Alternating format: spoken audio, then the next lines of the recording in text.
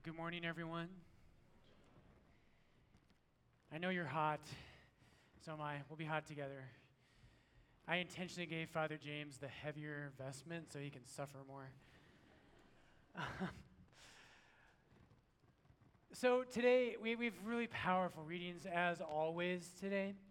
And what I want you to think about today I want to talk about the ways that you and I are just so stubborn.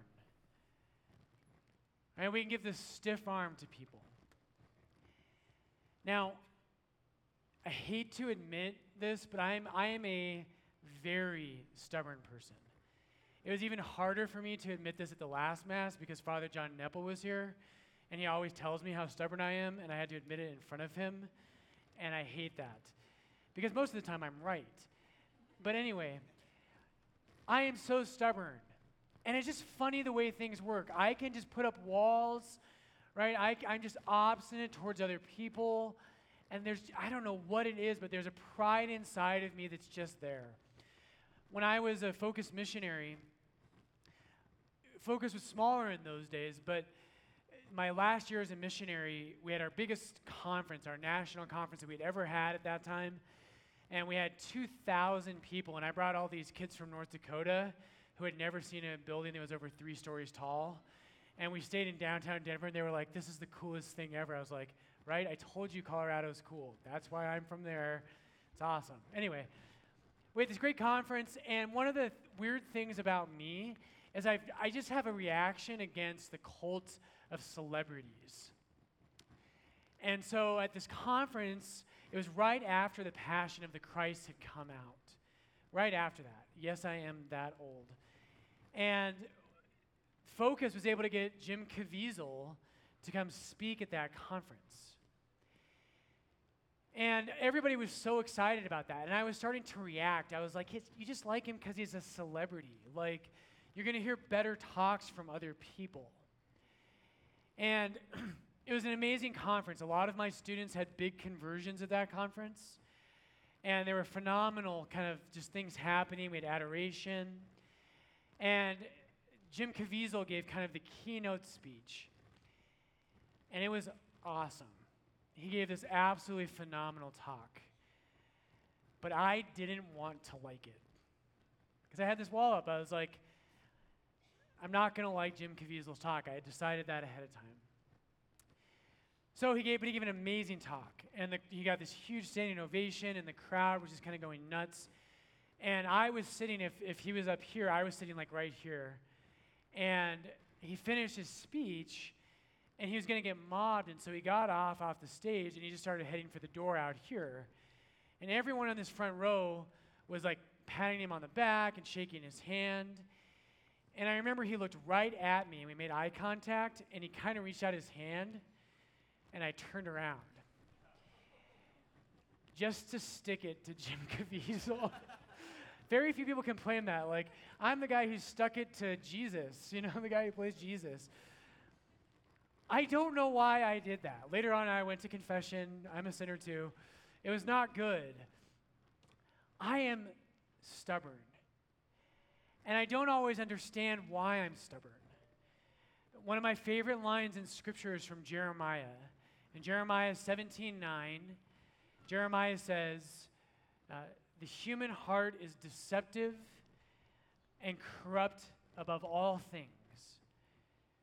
Who can understand it?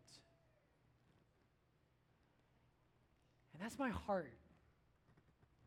Like, my heart it rejoices at things. It chases sometimes after things it shouldn't chase after. And it's really, really stubborn sometimes. And it loves to hang on to wounds. And it loves to react to things. And I just don't always understand my own heart. Now, the best formulation of this is from a band called the Oh Hellos. If you don't know who the Oh Hellos are, you're totally lame.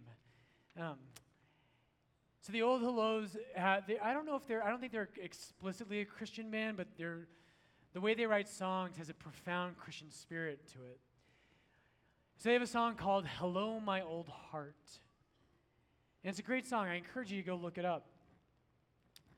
But in the lyrics for that song, they say this. They say, "Hello, my old heart.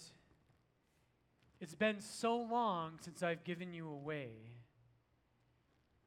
And every day I add another stone to the walls I've built around you to keep you safe." Today's readings, brothers and sisters, are about the walls that we build around our hearts to keep God out. And you might not even know that you do this. But this is part of what happened in the fall, is that you and I have learned ways to stiff-arm God. And don't even fool yourself. Even as a practicing Catholic, someone who says your prayers and goes to Mass and tries to follow after Jesus, you can still do this. I still do this. And I stiff-arm God, and I say, "Lord, you can have this and this and this, but no further." And so our first reading today is Ezekiel. God tells Ezekiel that as a prophet, I'm going to send you to a rebellious house. I'm going to send you to a bunch of people who won't listen, and their hearts are going to be hard. There's that great phrase in Ezekiel 2 today, where God says that Israel, the people of God, are stiff of face and hard of heart. Stiff of face and hard of heart. And we need to hear that sometimes. We're the new people of God. We need to hear that sometimes we think we're listening, but we're not. And we build these walls around our hearts that God can't get through. We need to hear that. You know, Lourdes is a very special place. I'm so privileged to be here, and I love you guys. I'm so blown away by the faith in this parish.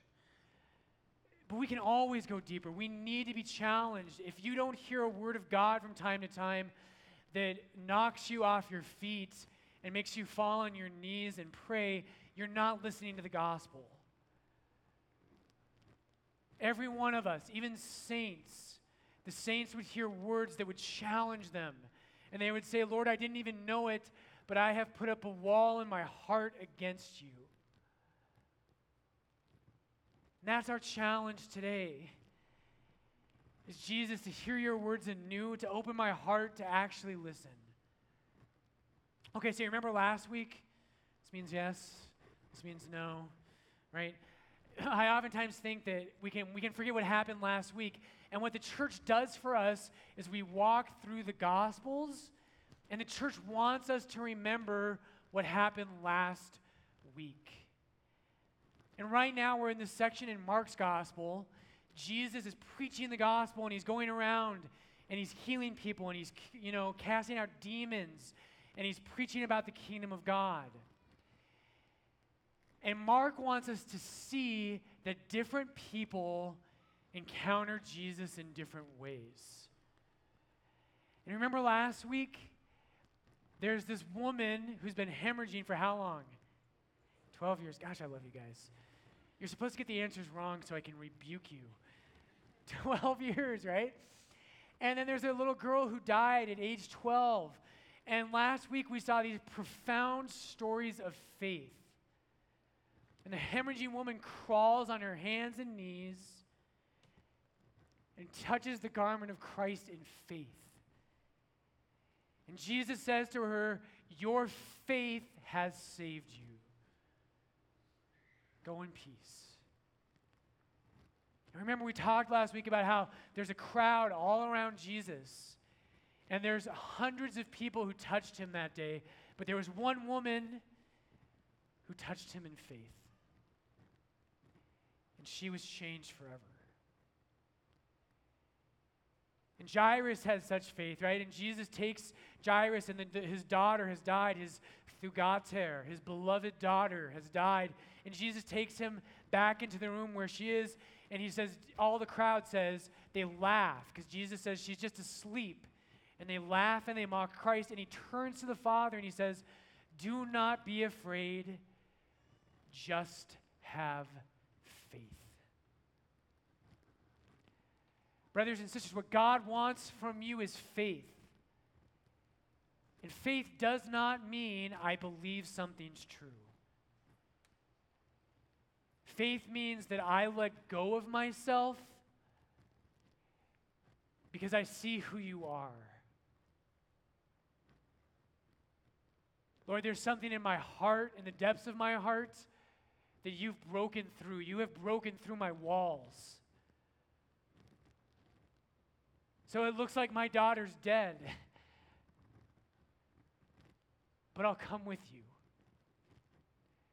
And the hemorrhaging woman, right? She can say, no one's been able to cure me. I've tried everything. I've gone to every doctor. And I'm not supposed to be here because I'm unclean.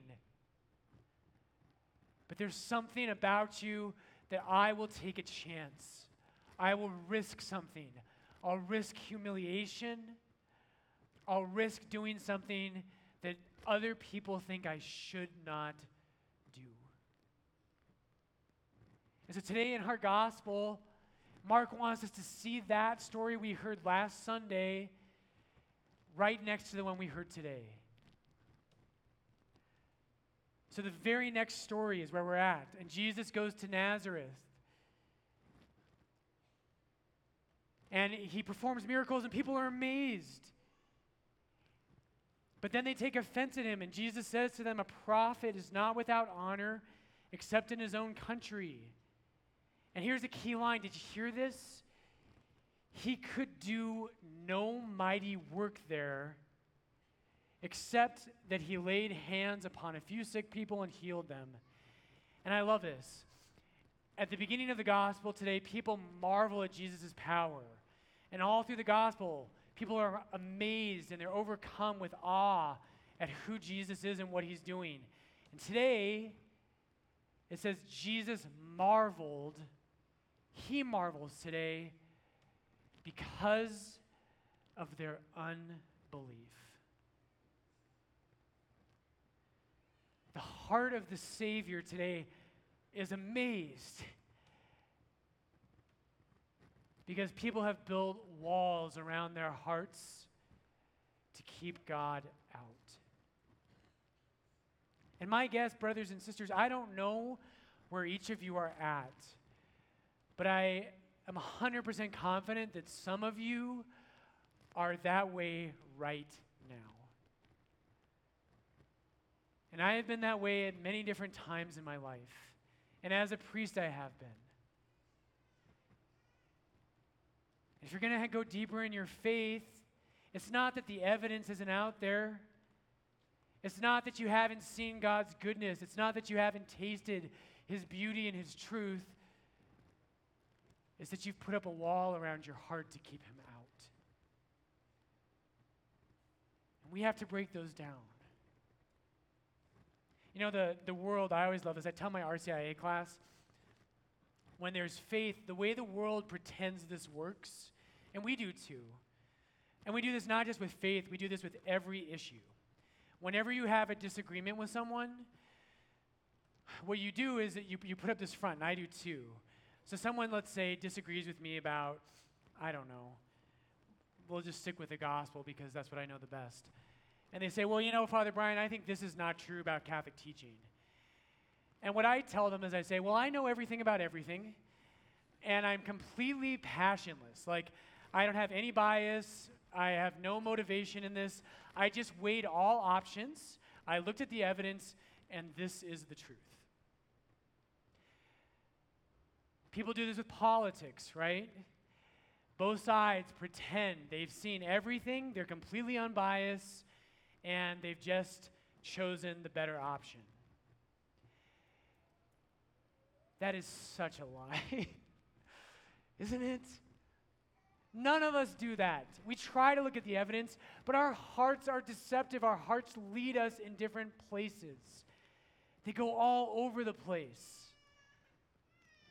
And the problem in the Gospels of people who don't believe is not that there's not evidence. It's not that Jesus hasn't demonstrated his power and his glory. It's that there are those who refuse to see. Becoming a Christian is not a matter of looking at the evidence and having a logical argument. Those things matter. Of course they matter. The truth is true. We can't contradict the truth. But the base level problem is usually not that. The real problem is that we have walls in our hearts. So back to the gospel. So Jesus today, this happens. And all over the place. So in chapter 4, Jesus, the apostles are starting to get this. And he calms a storm on the sea. And the apostles are filled with awe. And they said to one another, and they look at Jesus and he's walking on the waters and they say, "Who is this that even the wind and the sea obey him?" They're asking that question. Their hearts are beginning to wonder, who is this man? How can he do such things? In chapter 8, he rebukes the apostles. The apostles don't get it yet. Their hearts aren't there. And so he says to them, he talks about the miracles he's performed. And he says, I multiplied all this bread. And they say, "Do you remember?" And they say, "Yes." And he says to them, "Do you not yet understand? Do you not yet see?" And if we had time, I would pull out 10 other passages in the Gospel of Mark where people are trying to see who Jesus is. And here's what I want to leave you with today. Brothers and sisters, if you want to be a better Christian, you need to learn your faith. You've got to. You have to go deeper. You have to learn to think the way Christ thinks. You need to know the truth of the church. You have to go deeper. But underneath that, first and foremost, you must give your heart away. You must give your heart away. We don't like doing that because it's risky. Lord, if I put my heart out there, it might get hurt. And it will get hurt. But you'll never be a real Christian if you don't do that. So in the Gospels, the thing that happens is that all through the Gospels, Jesus performs miracles and signs. He raises people from the dead. He cures the sick. He preaches in a way that people have never heard before. And when he finishes all of that, guess what? Almost no one has faith. Almost no one. And so if you tell yourself, right, if you're one of those Christians who says, "God, if you would just reveal yourself more to me, then I'll have faith," that is a lie. Those things don't work because our hearts are hard. And at the end of the gospel, the only time that faith is really brought to the world is when the Messiah dies on a cross. That's when the world gains the gift of faith. Even the apostles who were with Jesus for 3 years, they do not have faith until the crucifixion and resurrection of Jesus. In John chapter 12, Jesus says, "When I am lifted up from the earth," right? When I am crucified, then I will draw all people to myself. The question of faith, right? That's what God wants from us. He doesn't just want your mind. He does want your mind. But he wants your heart. You've got to break down those walls. And my one practical thing I want to leave you with, brothers and sisters, you want to break down the walls in your heart? Do you have questions about the church's teachings? Do you have struggles with whether or not Jesus really is who he says he is? You've got to break those walls down before you can understand. And the simple way to do that, the very simple way to do that, is to spend a half hour in silence in front of a crucifix. It's the best way to do it. When you kneel in front of a crucifix for a half an hour and you see the suffering love of God, your walls will come down. And then you'll be able to say, Lord, I don't know everything. I don't understand all the things you say to me, Jesus. And Lord, I'm nervous that you're going to ask me for too much. But if you could suffer like that for me, Lord, I'll take a chance. I'll let down those walls in my heart. I'll let you actually speak into my life. So, brothers and sisters, today go home. Think about the hemorrhaging woman and about the people in Nazareth. The people in Nazareth are the ones who should have known. They're the ones who should have gotten it, but they didn't. Where's your heart? Have you built walls around it? Do you go to Mass every Sunday and check the box? Do you avoid the big sins and check another box and so say, God, stay out? As long as I don't commit big sins, as long as I go to the really hot Church of Lords and listen to long homilies, leave the rest of my life alone. Lord, today break down our walls. By your crucifixion, by the glory of your mercy and love, Lord, may our hearts finally open up. And Jesus, today, Lord, give us the gift of faith.